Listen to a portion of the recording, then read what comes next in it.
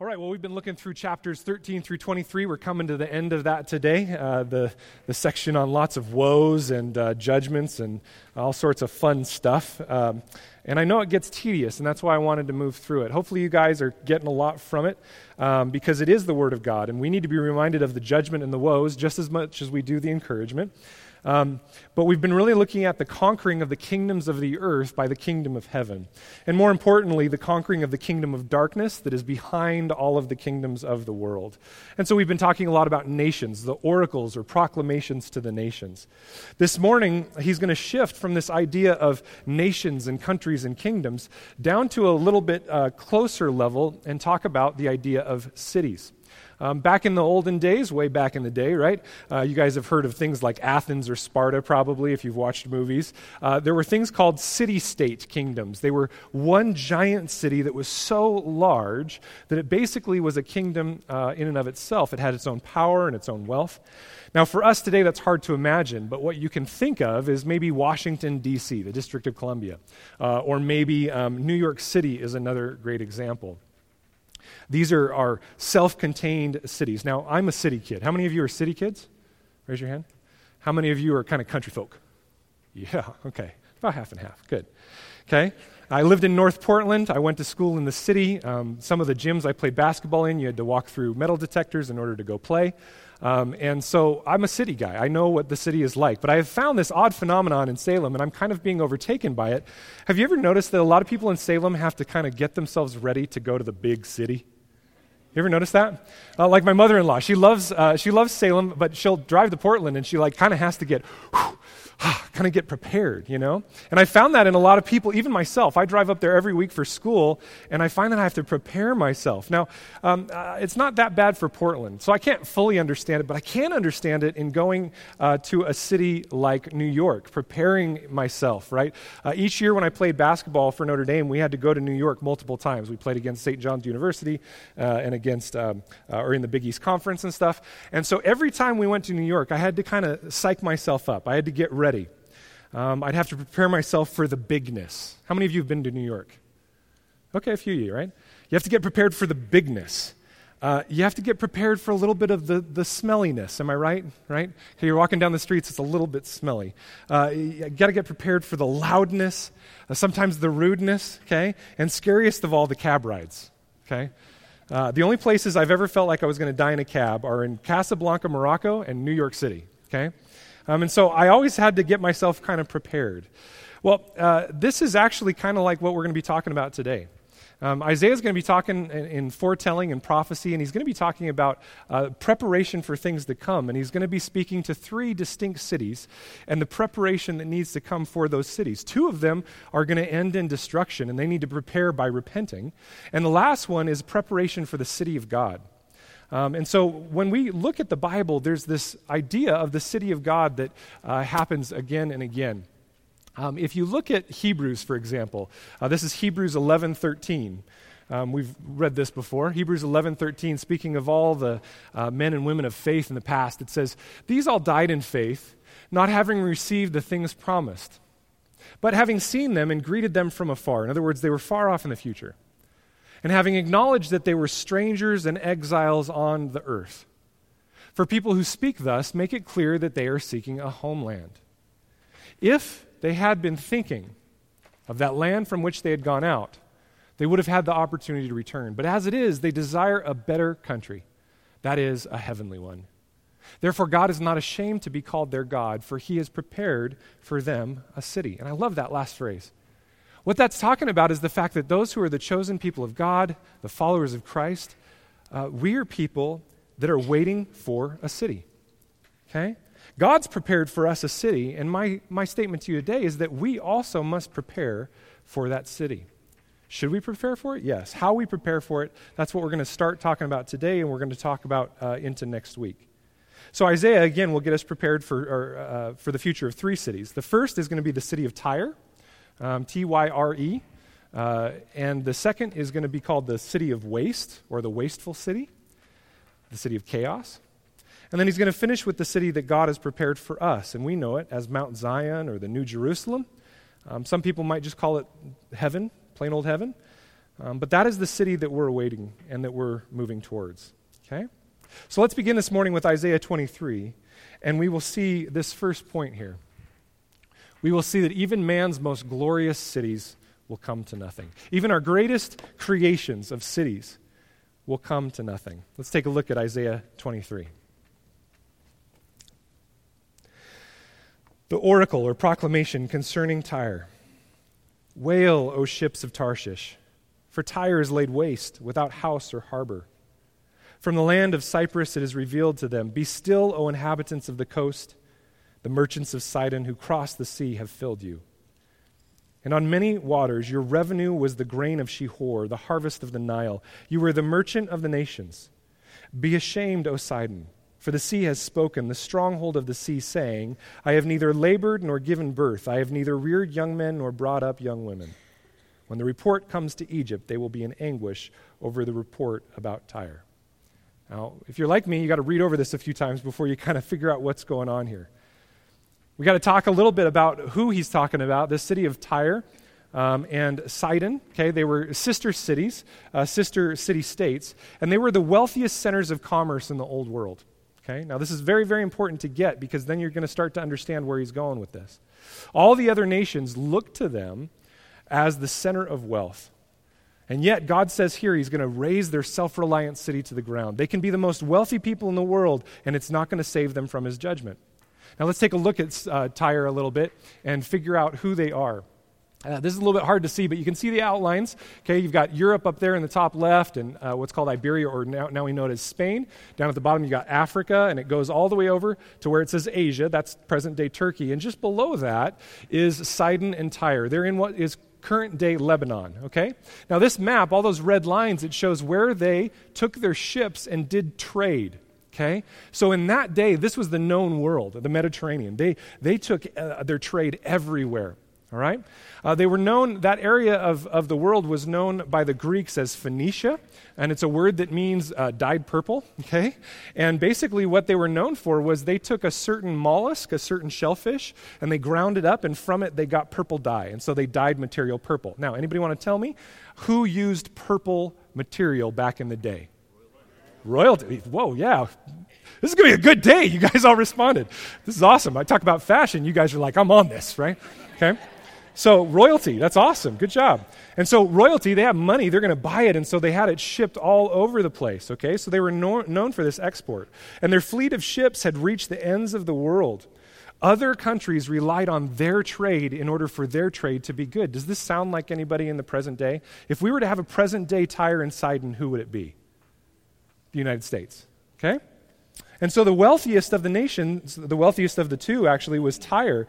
And they just stimulated their economy as much as they could, and they tried to share that with everybody else to a certain extent. But because they were the wealthiest, they were seen as kind of the most powerful. And so this does have a lot of principle understanding for us as the United States. Now, because of their wealth, they couldn't be humbled. They thought they could never be brought down. And in addition to this, Tyre was an interesting city-state, okay? It was this tiny little city on the coast, but then out a little bit from the coast, it actually had an island. Okay, you can see over there the coast on the right, and then there's a land bridge that I will talk about in a little bit, but that's the island of Tyre. And all around it, it had walls and towers, and it was a very, very wealthy place that the ships would come into port up there in the top right. And an artist rendition, I found this online, it looked kind of like this, okay? So there's the mainland over there. Here's the city-state of Tyre. It looks pretty strong, right? Everybody thought it couldn't be taken down. It couldn't be humbled because of its wealth and because of its location being protected by the water surrounding it. And so when the nations of the world hear that it's been sacked, not only are they shocked and surprised, but they mourn deeply. They think, oh my gosh, their economy went down. What are we going to do? Okay? You guys ever seen when the stock market takes a tumble? If any of you pay attention to this, what happens to every other stock market in the world? They all take a tumble, okay? And so they'd gained wealth quickly because they kind of came from nowhere. They were this new punk on the block, so to speak, and everybody else gained wealth as well. And that's what it says in this weird statement there. I have neither labored nor given birth. I have neither reared young men nor brought up young women. In essence, they're talking about how they'd suddenly built this huge trade route, and they'd become very, very strong, but they hadn't really necessarily worked for it. In other words, their wealth was almost kind of this ephemeral thing. Kind of like our stock market, right? Everybody goes, man, look at how wealthy we are. We're past, what is it? I don't even know the numbers. 20,000, 2,000, whatever it is, 2,000. 21,000. We passed 21,000. Look at all the wealth we have. That's just people making bets. It's really no different than a giant casino, right? It is. I mean, when you boil it down, some of my best financial brothers, okay, I had one of my roommates in college is now one of the vice presidents of Credit Suisse, right? He's like, Mr. High and Mighty guy, right? He's got this big worldly job, and he calls me up. He's like, so what's going on? I'm like, oh yeah, I started a church. We got like 5 people today, right? It was really interesting, kind of the difference. Wonderful guy, but he told me even one time, he said, yeah, the stock market is basically one big gamble. That's all it really is. And so there's this idea that the wealth wasn't even worked for. And so the people of Tyre and Sidon, they are the center of the world, so to speak. Well, let's keep going here. Verse 6, cross over to Tarshish. Wail, O inhabitants of the coast. Is this your exultant city whose origin is from days of old, whose feet carried her to settle far away? Who has purposed this against Tyre, the bestower of crowns, whose merchants were princes, whose traders were the honored of the earth? The Lord of hosts has purposed it, to defile the pompous pride of all glory, to dishonor all the honored of the earth. Cross over your land like the Nile, O daughter of Tarshish. There is no restraint anymore. He has stretched out his hand over the sea. He has shaken the kingdoms. The Lord has given command concerning Canaan to destroy its strongholds. And he said, you will no more exult, O oppressed virgin daughter of Sidon. Arise, cross over to Cyprus. Even there you will have no rest. So the people of Tyre and Sidon, when they got sacked, as we'll look at in a minute, they traveled all over the place trying to go and get away from the people that were attacking them. And so they started, for example, the city of Carthage there that's kind of in the middle of the screen. They were the ones that poured into it. They had been around a long time, but they needed to flee. And so they're not going to find rest even in the far-off countries because what God is doing is humbling them, okay? So God steps in to humble their arrogance, and he would do such a complete job that the other city-states would no longer even have to worry about Tyre and Sidon and their authority. Okay? Let's look at verse 13.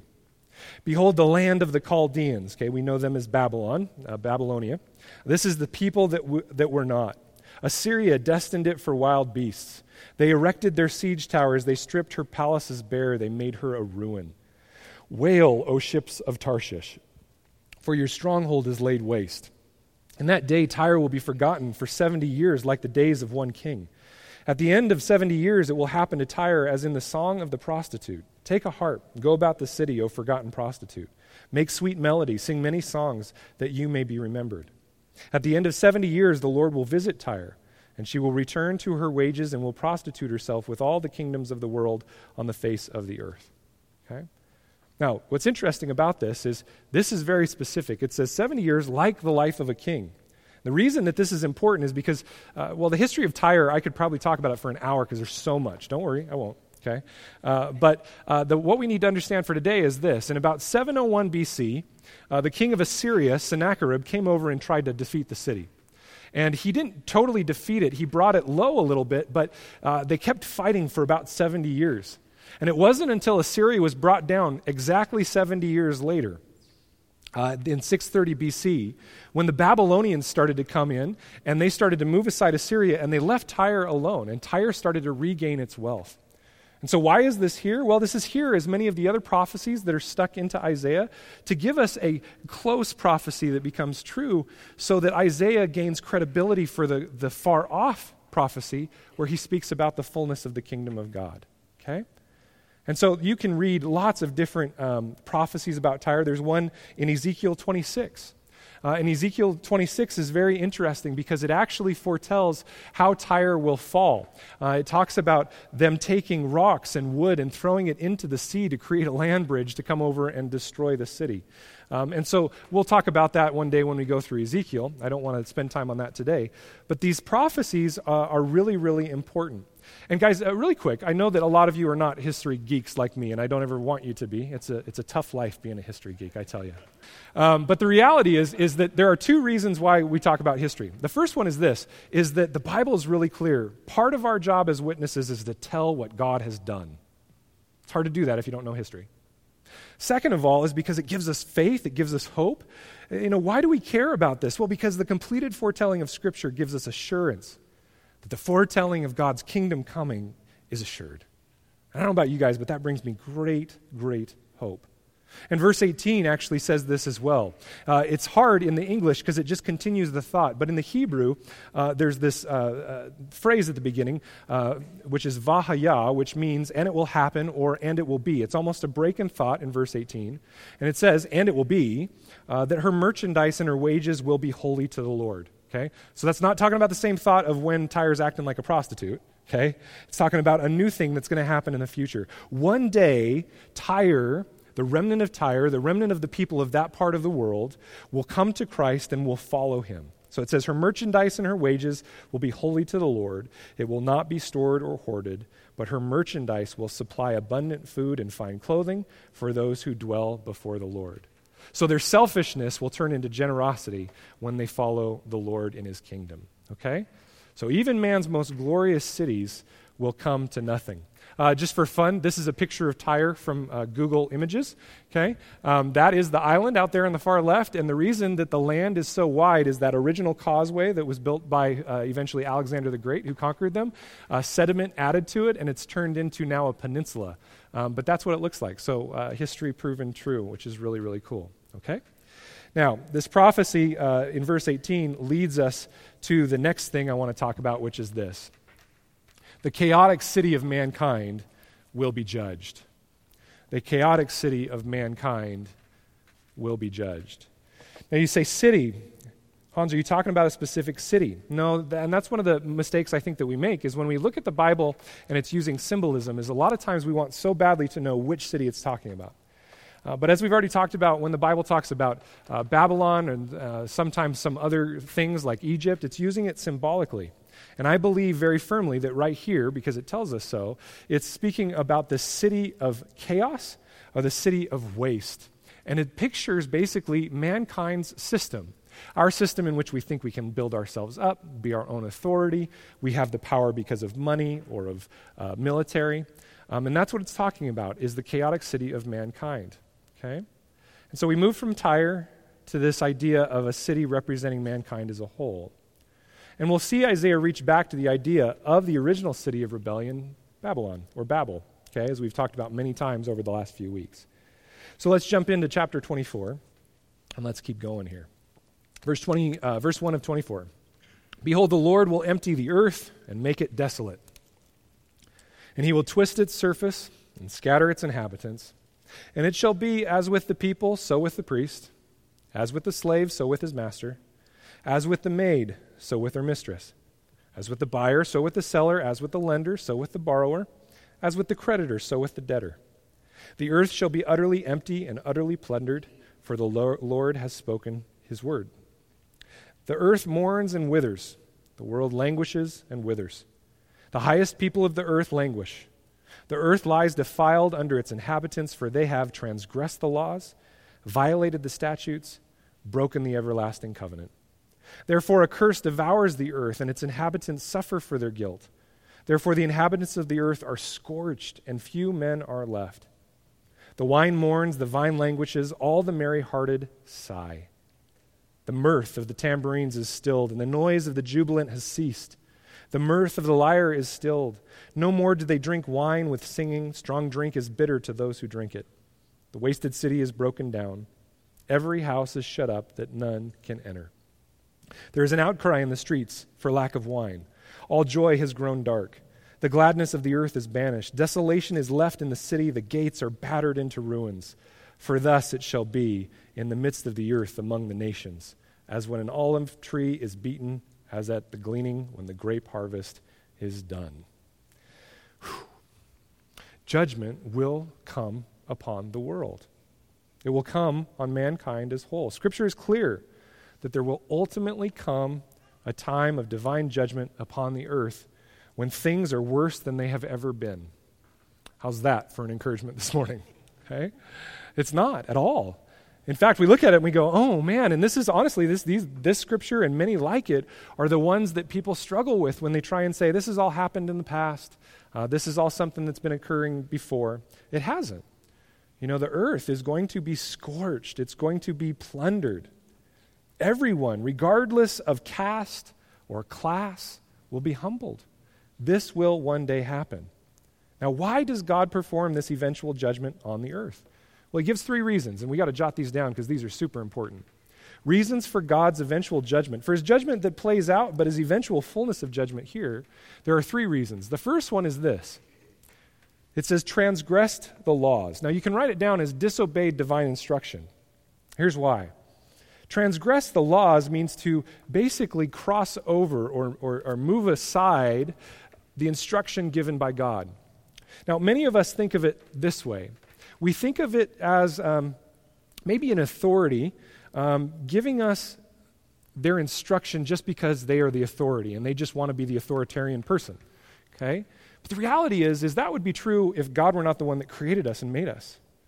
But because he's the creator, his instruction that he gives isn't just do as I say. His instruction is this is what you're created for and this is what's good and this is what will be good for you. And instead of following that and saying, wow, that would be good for us, we disobey his divine instruction of what is best for us. And secondly, like it, what we do then is we don't just leave it alone and say, I'm not going to do what he says. We then replace it with our own law and remove his. And so we come up with our own morality. Now, I could talk about this in lots of different ways. I'll give an example. It was pretty funny on Young Adults Night, Friday night, because we were talking and somebody said, thou shalt not lie. And I went, well, actually, is that what the commandment says? And somebody piped up and said, no, it actually says, thou shalt not bear false witness. Do you know that the Bible doesn't ever say that lying is always a sin? Now, the Bible does say that lying is an issue when it harms someone. But do you guys remember the spies that were actually saved by a lie? They were taken in, and the soldiers came to get the spies as they were spying out Egypt, and the soldiers were lied to. And God doesn't judge the person who lied. Now, again, as I told the young adults group, do not walk out of here saying, Hans told me it's okay to lie. I'm going to go lie all the time, right? Okay? But it's interesting how we take God's very purposeful instruction and we tweak it sometimes to our own devices, sometimes to create a moralism that isn't actually there. Okay? There are all sorts of things in the Bible that we have twisted and tweaked and said we're going to make our own law around it. So not only has mankind disobeyed God, we have altered what he said to our own devices and desires. And this can happen even within the church, very much so. Okay? And then the third thing is this. Broke the everlasting covenant. Okay? Broken the everlasting covenant. This is the relationship between God and his creation. And this isn't talking about one specific covenant, the Davidic covenant or the Noahic covenant or any of those. It's talking about the covenant that a God has with his creation. Okay? So the fact that there is only one God, our God, and he's created us means that there is a covenant in place. What is that covenant? Well, that covenant is this. He's going to create us, give us life, love us, watch over us. He loves us and provides for us. And what is the response? We worship and obey. That is the innate covenant. We as parents, that's kind of what we do when we have kids, right? If a parent jumps into the covenant relationship of having a child and goes, yeah, I'm not going to provide for you, I'm not going to care for you, what usually happens? People who know better for the child come in and remove them from that situation. And they say, no, somebody needs to care for this child, right? And what is that child required then to do? Well, as part of it, you live under my house, you live in my rules, right? Now, that sounds very authoritarian in our minds, but the reality is I kind of know what's better for my kids. If they want to go run across the street and I say, you know what, it would be much better for you if you look both ways. I don't want to, poof, right? Speed bump. Right? That's what would happen. No, you need to pay attention to the instruction because it's better for you. It's good for you. So this idea of everlasting covenant is what God has with mankind. Hosea 6:7 says it like this, but like Adam, they transgressed the covenant. What covenant was in place with Adam? There's none spoken of specifically. It's an inherent covenant that mankind has with their God. There they dealt faithlessly with me, God says. Okay? So these are the three things that we see that are the reasons for God's judgment. Now, these are really important for us, not because it only just tells us what sin is, but because next week as we go through what it is to be the people of God, what it is to live within the city of God, and what it symbolizes, we'll see that really the kingdom of God is these reversed: obeying divine instruction, following God's law, and living in everlasting covenant. Now, because we've already transgressed, there is something that is missing from this list that is absolutely necessary before we ever do any of those things, and that is the death and resurrection of Jesus. Without the atonement of Jesus Christ, we can never enter in and suddenly obey God's divine commands. We can't follow his law, and we can't enter into covenant with him because we've broken it. And so there's a requirement that God had to take care of that sin and the fact that we broke these. And so he atones for us by sending his son to die on the cross, to pay the price for our sins, and to resurrect, proving that he had finished the work and that he had paid for those sins. And now we as the people of God enter in and we obey God's law and his divine instruction, and we live in everlasting covenant. And we'll talk about what that looks like within our relationships in the church. So you see, Isaiah uses this idea of a wasted city as a reference back to that original city. The word wasted here, okay, is the Hebrew word tohu. It means chaotic or empty, okay, or without form. It's very similar to Genesis 1:2. Okay? The chaotic city of mankind. Here's what it says in Genesis 1:2. The earth was without form. That's the word tohu in Hebrew.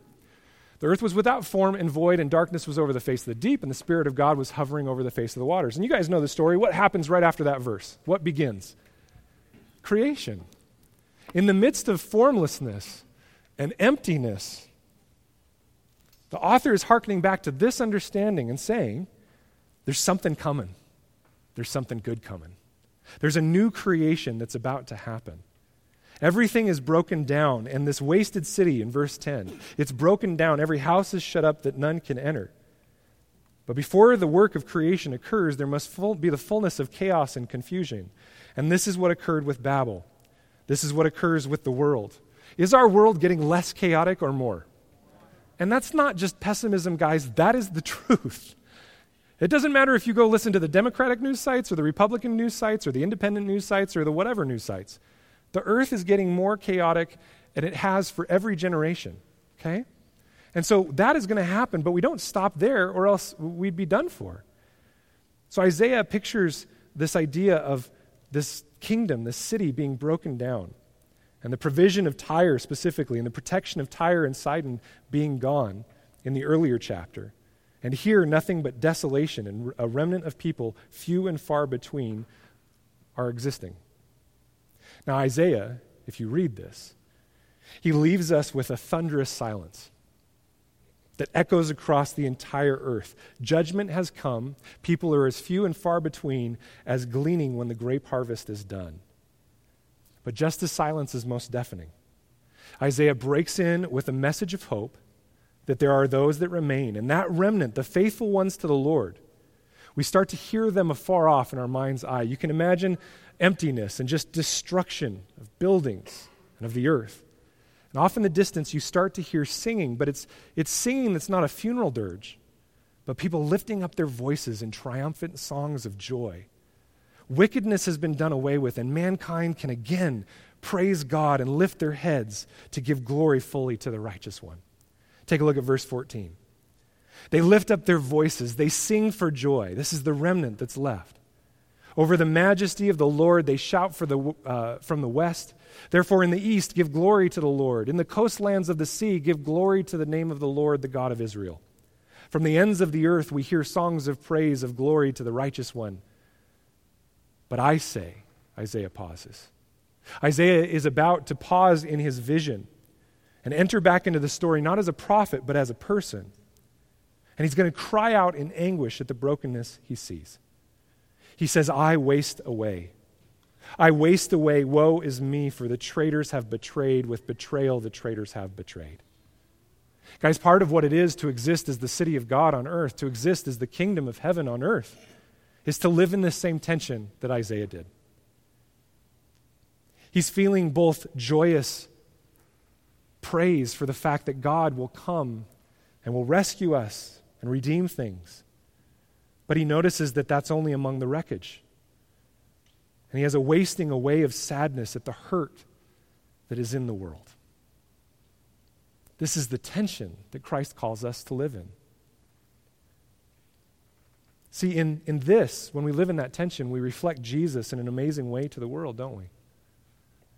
We reflect the fact that Jesus has the fullness of joy because he is presently seated at the right hand of the Father. In your right hand is the fullness of joy. But we also reflect the fact that he was a man of sorrows, acquainted with grief while on this earth. And so Jesus himself lived in that tension as he prepared to die for the sins of the world, to bring the joy of the resurrection. And this is what we're called to do as the city of God as well, to live in this tension, to show the tension to the world.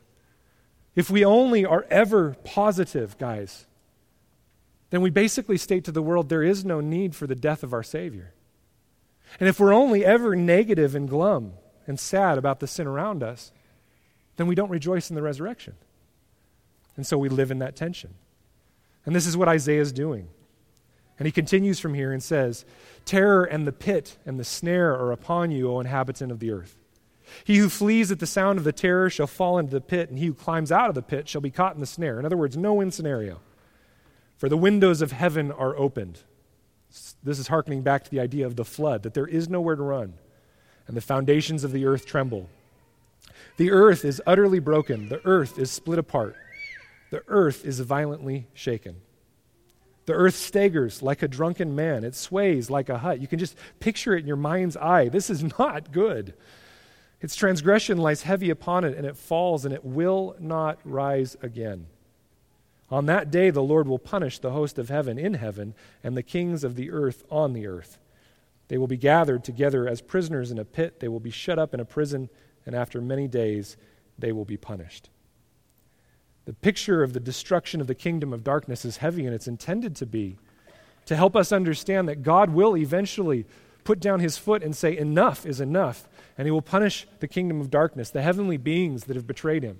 And he will punish those who are rulers on this earth who have likewise betrayed him. He is the authority above all, and God will judge the earthly city of mankind. But it's from here that we begin to see what we've been waiting for. At this very moment, the city of God starts to overcome the city of chaos. And he begins this with the idea of, rather than worshiping the idols in our life, rather than doing what the rest of the world does, the worshiping of the sun and the moon, as we'll talk about in a second, we are ones that worship God enthroned, the true authority who's going to bring righteousness and restoration to the world. And Isaiah finishes with the fact, the last part of what we're going to read through a huge section of Scripture here. The last part of what we're going to read is this statement. He's going to state to us that we, as Christians, write this down, we await the city of God. We await the completion of the city of God.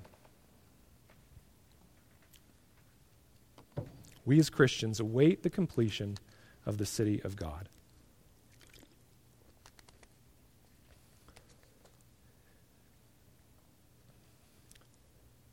He starts out here in verse 23.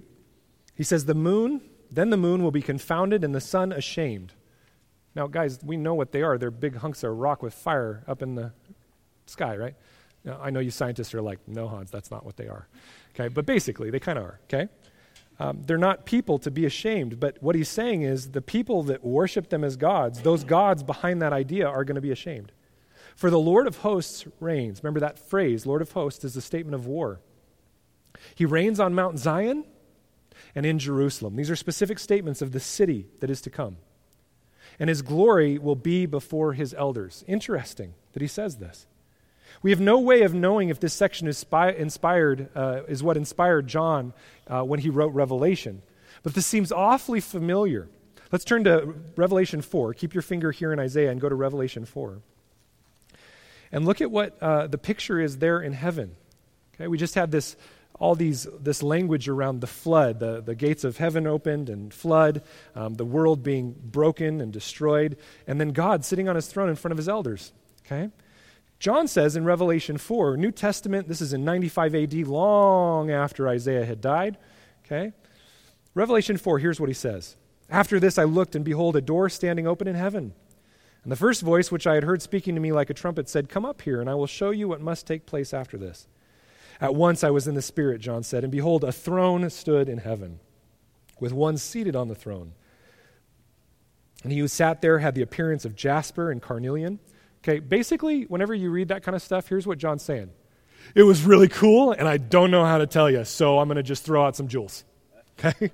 It's kind of like when I go, and this does not happen often. I think it's happened like twice. But if I've ever gone jewelry shopping with Kelly, right? Kelly's like, "Oh, I like that cut of the diamond." I'm like, "See-through rock." That's what I think, right? John couldn't describe the beauty of God, so he says, "Oh, it's like carnelian and jasper." And around the throne was a rainbow. What is the rainbow a sign of, guys? It's a sign of God's covenant faithfulness to mankind, that he will never fully destroy us, okay? It had the appearance of an emerald. Again, pretty, okay? Love you, John. Around the throne were 24 thrones, and seated on the thrones were 24 elders, clothed in white garments with golden crowns on their heads. From the throne came flashes of lightning and rumblings and peals of thunder. This is the Exodus idea, same idea of the peals of thunder and rumblings that were around the mountain when they got the law. And before the throne were burning 7 torches of fire, which are the 7 spirits of God. Okay, that's also hearkening back to Isaiah. We covered that near Christmas, that he has various spirits that he's going to rule with. And before the throne, there was, as it were, a sea of glass like crystal. Okay? And that's picturing, that is a symbol for the Gentile church. Okay? The world, the sea, the chaos. The chaos will finally be brought to a place where it will no longer be chaotic. It will be like crystal. Okay? So this idea of this wonderful situation up in heaven where God is sitting before his 24 elders, the 12 tribes of Israel, the 12 apostles, and he's got all of the nations of the world gather around him, and the chaos has been stilled because of his authority on the throne. This is the same exact thing that Isaiah is speaking of. This will happen. This is promised. This is assured. And so when we as New Testament believers talk about the second coming of Christ and what heaven will be like, we're speaking the same language as Isaiah. It is not clouds up in the sky with a harp, right? It is not getting to do whatever you wanted to do on earth but couldn't. It is not the ultimate retirement destination. It is none of those things. It is what Isaiah and John picture. That the worldly kingdoms and the chaos and the destruction and the hurt and harm that comes from it will be destroyed. And there will be an installation of God's own kingdom in place. Turn a little bit farther to the right to Revelation 18. Revelation 18, starting in verse 17. You could read all of 18, but just for the sake of time, I'm going to start in verse 17. And this should get your mind right back to what we talked about with Tyre and with the wasteful city. It's the same language, Isaiah and Revelation.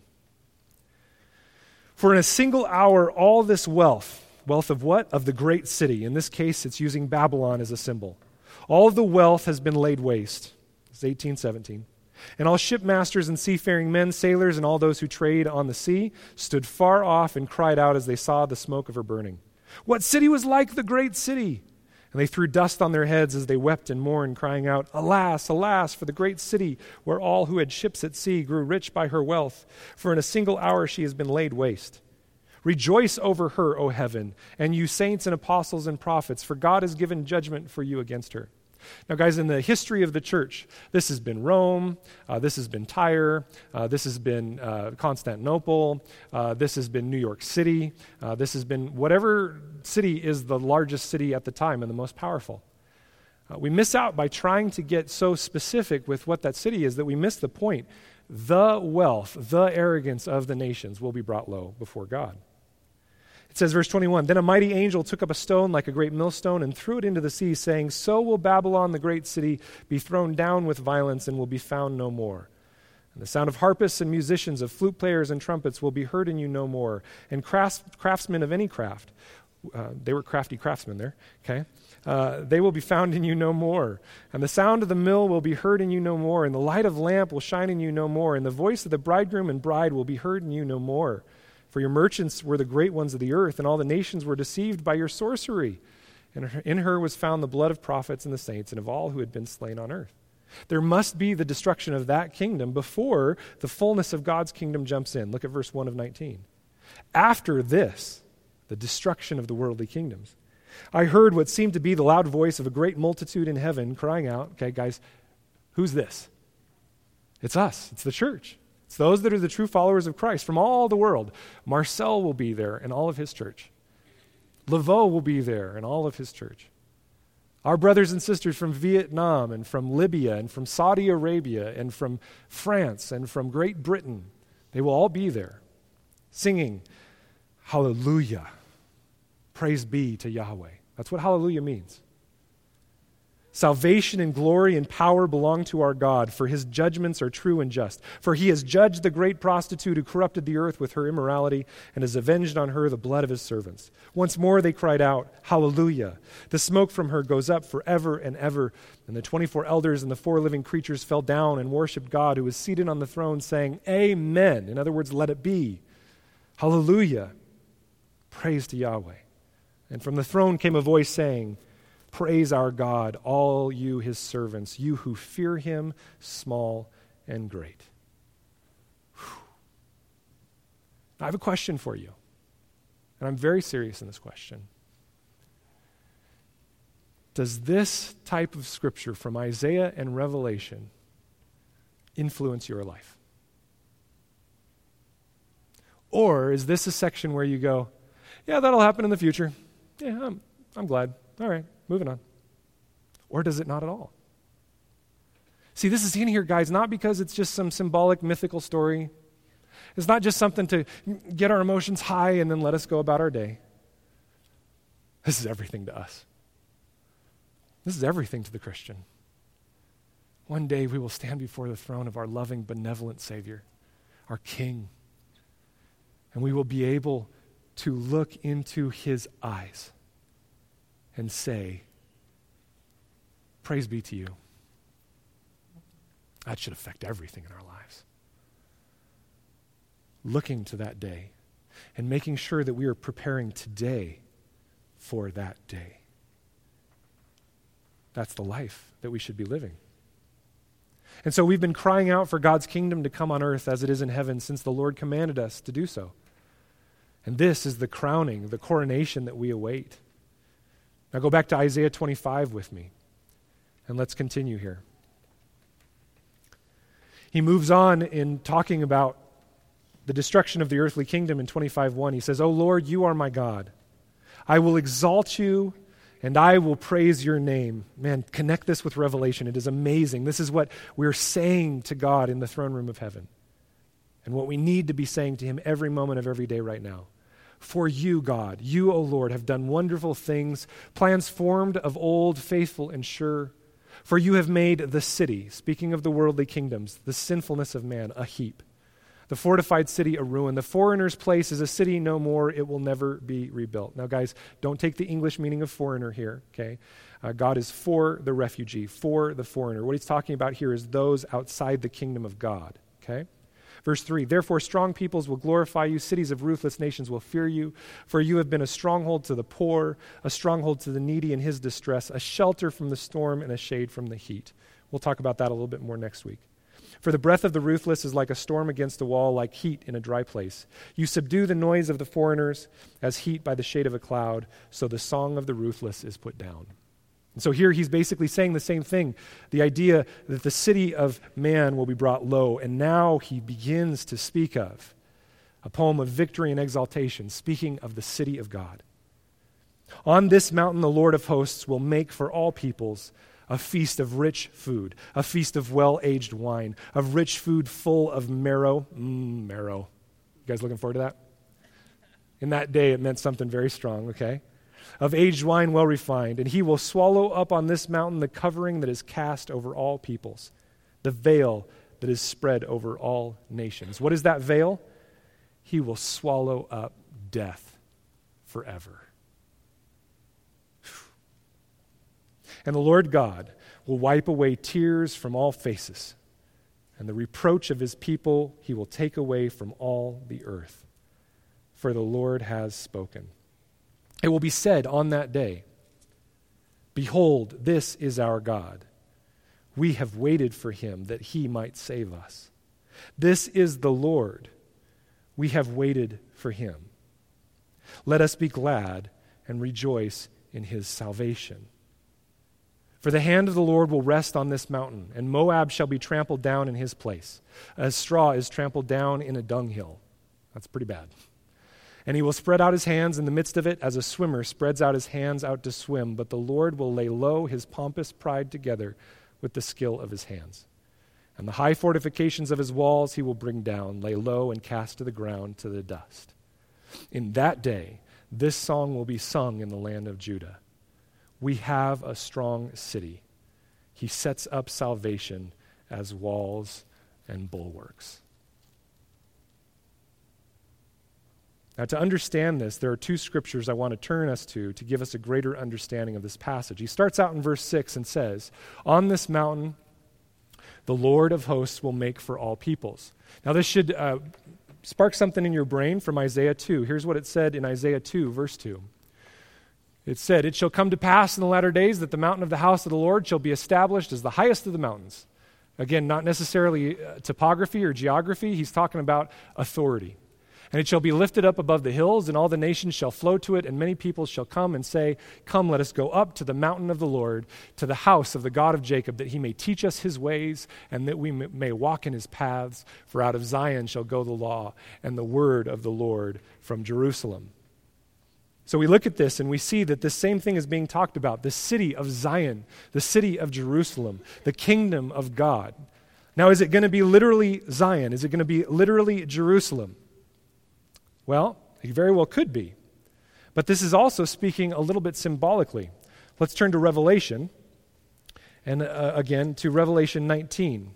And I'll help you guys understand some of the symbolism as best as I can, even though I don't have all the answers. But Revelation, go to verse 6. Okay, in Isaiah, he was talking about on this mountain there will be a great feast, there will be great food, and he will welcome all nations. He's talking about something specific, and John, the Revelator, gives us a little bit more information as to what that is in Revelation 19:6.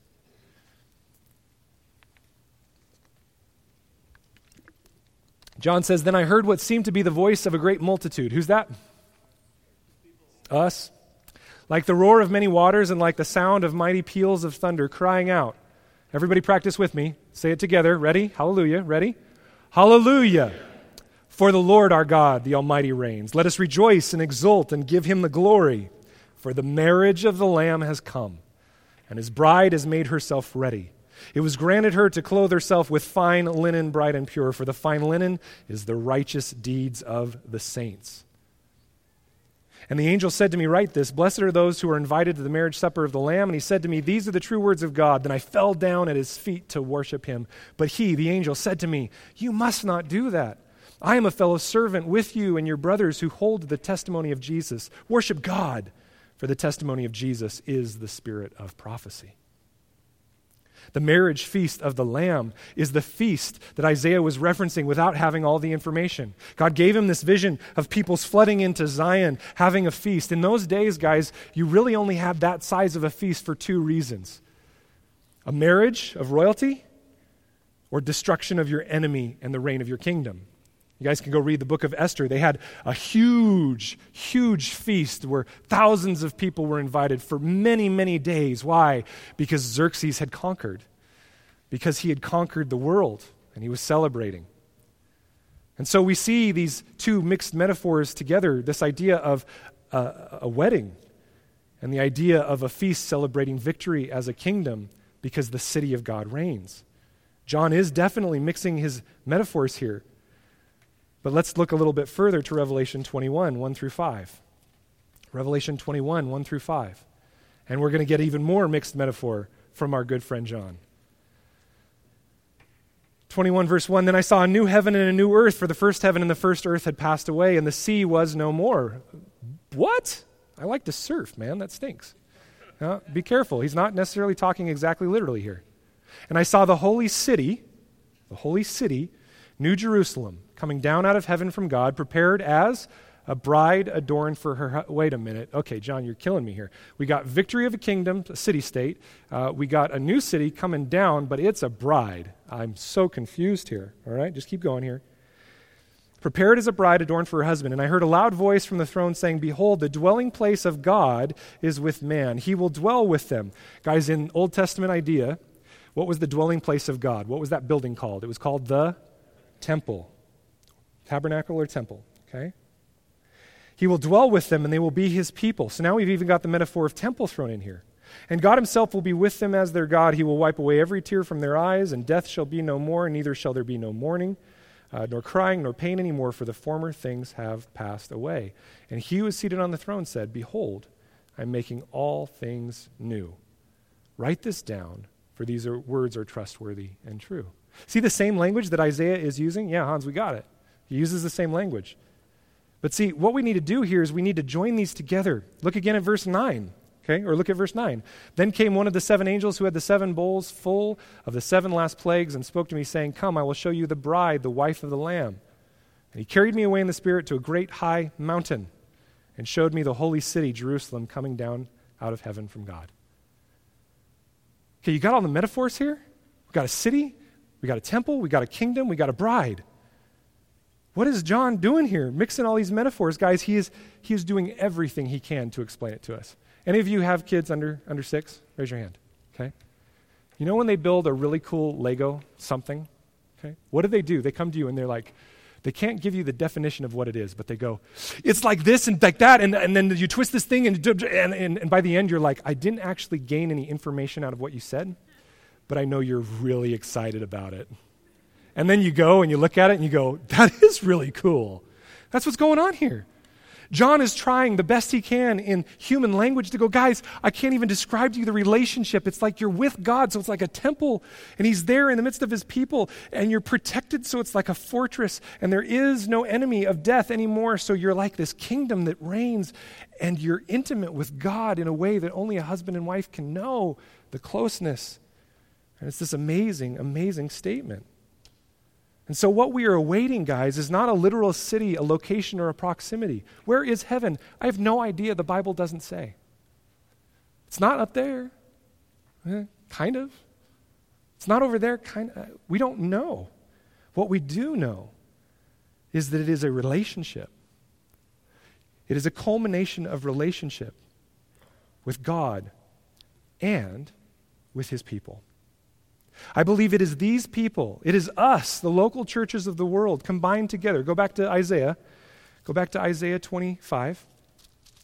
It is us who will proclaim to one another. Think about it here, guys. This is in quotes. Verse 9 of chapter 25, Isaiah 25:9. It will be said on that day. By who? By all of us. Behold, are we saying that to God? No, we're saying it to one another. Behold, this is our God. We have waited for him that he might save us. This is the Lord. We have waited for him. Let us be glad and rejoice in his salvation. Whew. Is this how we speak to one another? Is this how we encourage one another? Is this how we live life together? Guys, I never make you do this because I hated doing this when I was sitting in the congregation and the pastor said, turn to the person to your right and say, rejoice, right? I hated that, but I'm going to make you do it. Turn to someone next to you and repeat after me. Behold, this is our God. We have waited for him that he might save us. This is the Lord. We have waited for him. Let us be glad and rejoice in his salvation. Okay, now raise your hand if that was awkward. Okay, I promise you I will not make you do that often. But here's the thing. Why was that awkward? Because we don't do it. We're not used to it. We're used to, hi, how's it going? Did you watch the game last night? Good. How are your kids? How's the family? Good. Can I bring you some food? That's all great stuff. Good. Then we sit down and we learn about Jesus and we go, awesome, okay, time for lunch. I'm going to go about my business. And we forget this fact that we are the bride, we are the temple, we are the city waiting for our Savior. And that every moment of every day of our lives is preparation for that day. You might say, well, yeah, Hans, that's talking about the church in general, the kind of ambiguous church of the world. Guys, listen to what Paul said to a specific local church in Corinth that was most likely smaller than ours by about half. Here's what he said to the church at Corinth. For I feel a divine jealousy for you. Why? I betrothed you to one husband to present you as a pure virgin to Christ.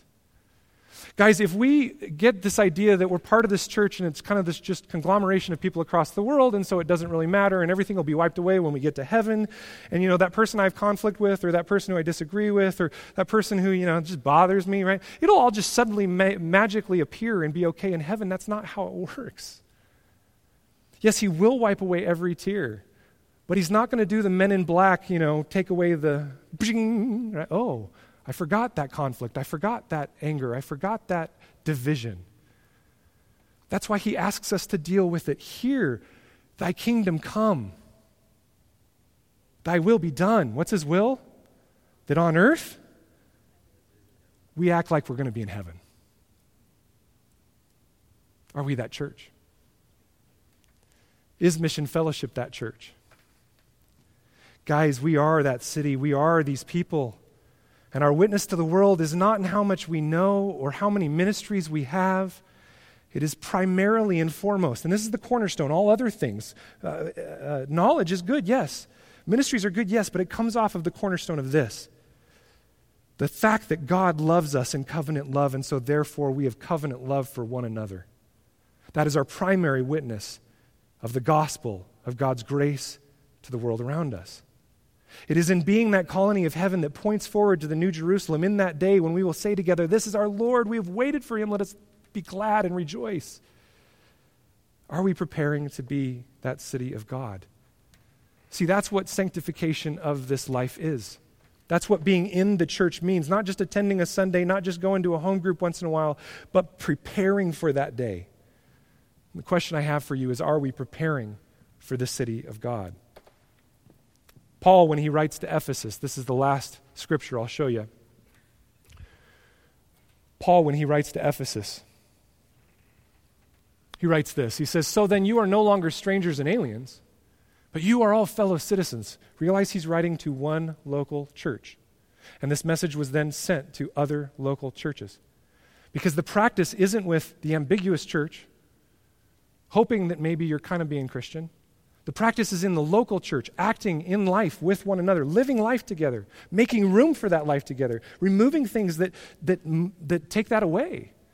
He says, you are fellow citizens with the saints and the members of the household of God, built on the foundation of the apostles and the prophets. Christ Jesus himself being the chief cornerstone, in whom the whole structure, being joined together, grows into a holy temple in the Lord. In him, you also are being built together into a dwelling place for God by the Spirit. Cyprian said in the early days of the church, no one can have God as Father if he does not have the church as mother. When you think of a building made of bricks, which each one of us is, and bricks are stacked next to each other and have bricks over them in authority and have bricks under them in submission and have bricks next to them supporting them, that's called a wall. That's the only way it works. Connection and relationship. Somebody goes, I don't like the church anymore. I don't want to be part of the church anymore. And they take themselves out of that and they drop it on the ground. What is it now? It's called a rock, and it's worthless. You can't have God as Father without the church as mother, guys. And I'm not just talking about mission. I'm talking about the fact that we, as the kingdom of God across the world, we have to get this, that what we are doing in this life is not just waiting for the day to come when we don't have to work hard anymore, don't have to go through the pain of this life. What we are waiting for is this, the city of God. And we can wait, in a sense, inaugurated, starting that process now, building the wall, so to speak, of the temple now in our love for one another, and awaiting for the day where the fullness of God comes in Jesus Christ and stands in our midst. And we know that that city is fully formed at that point.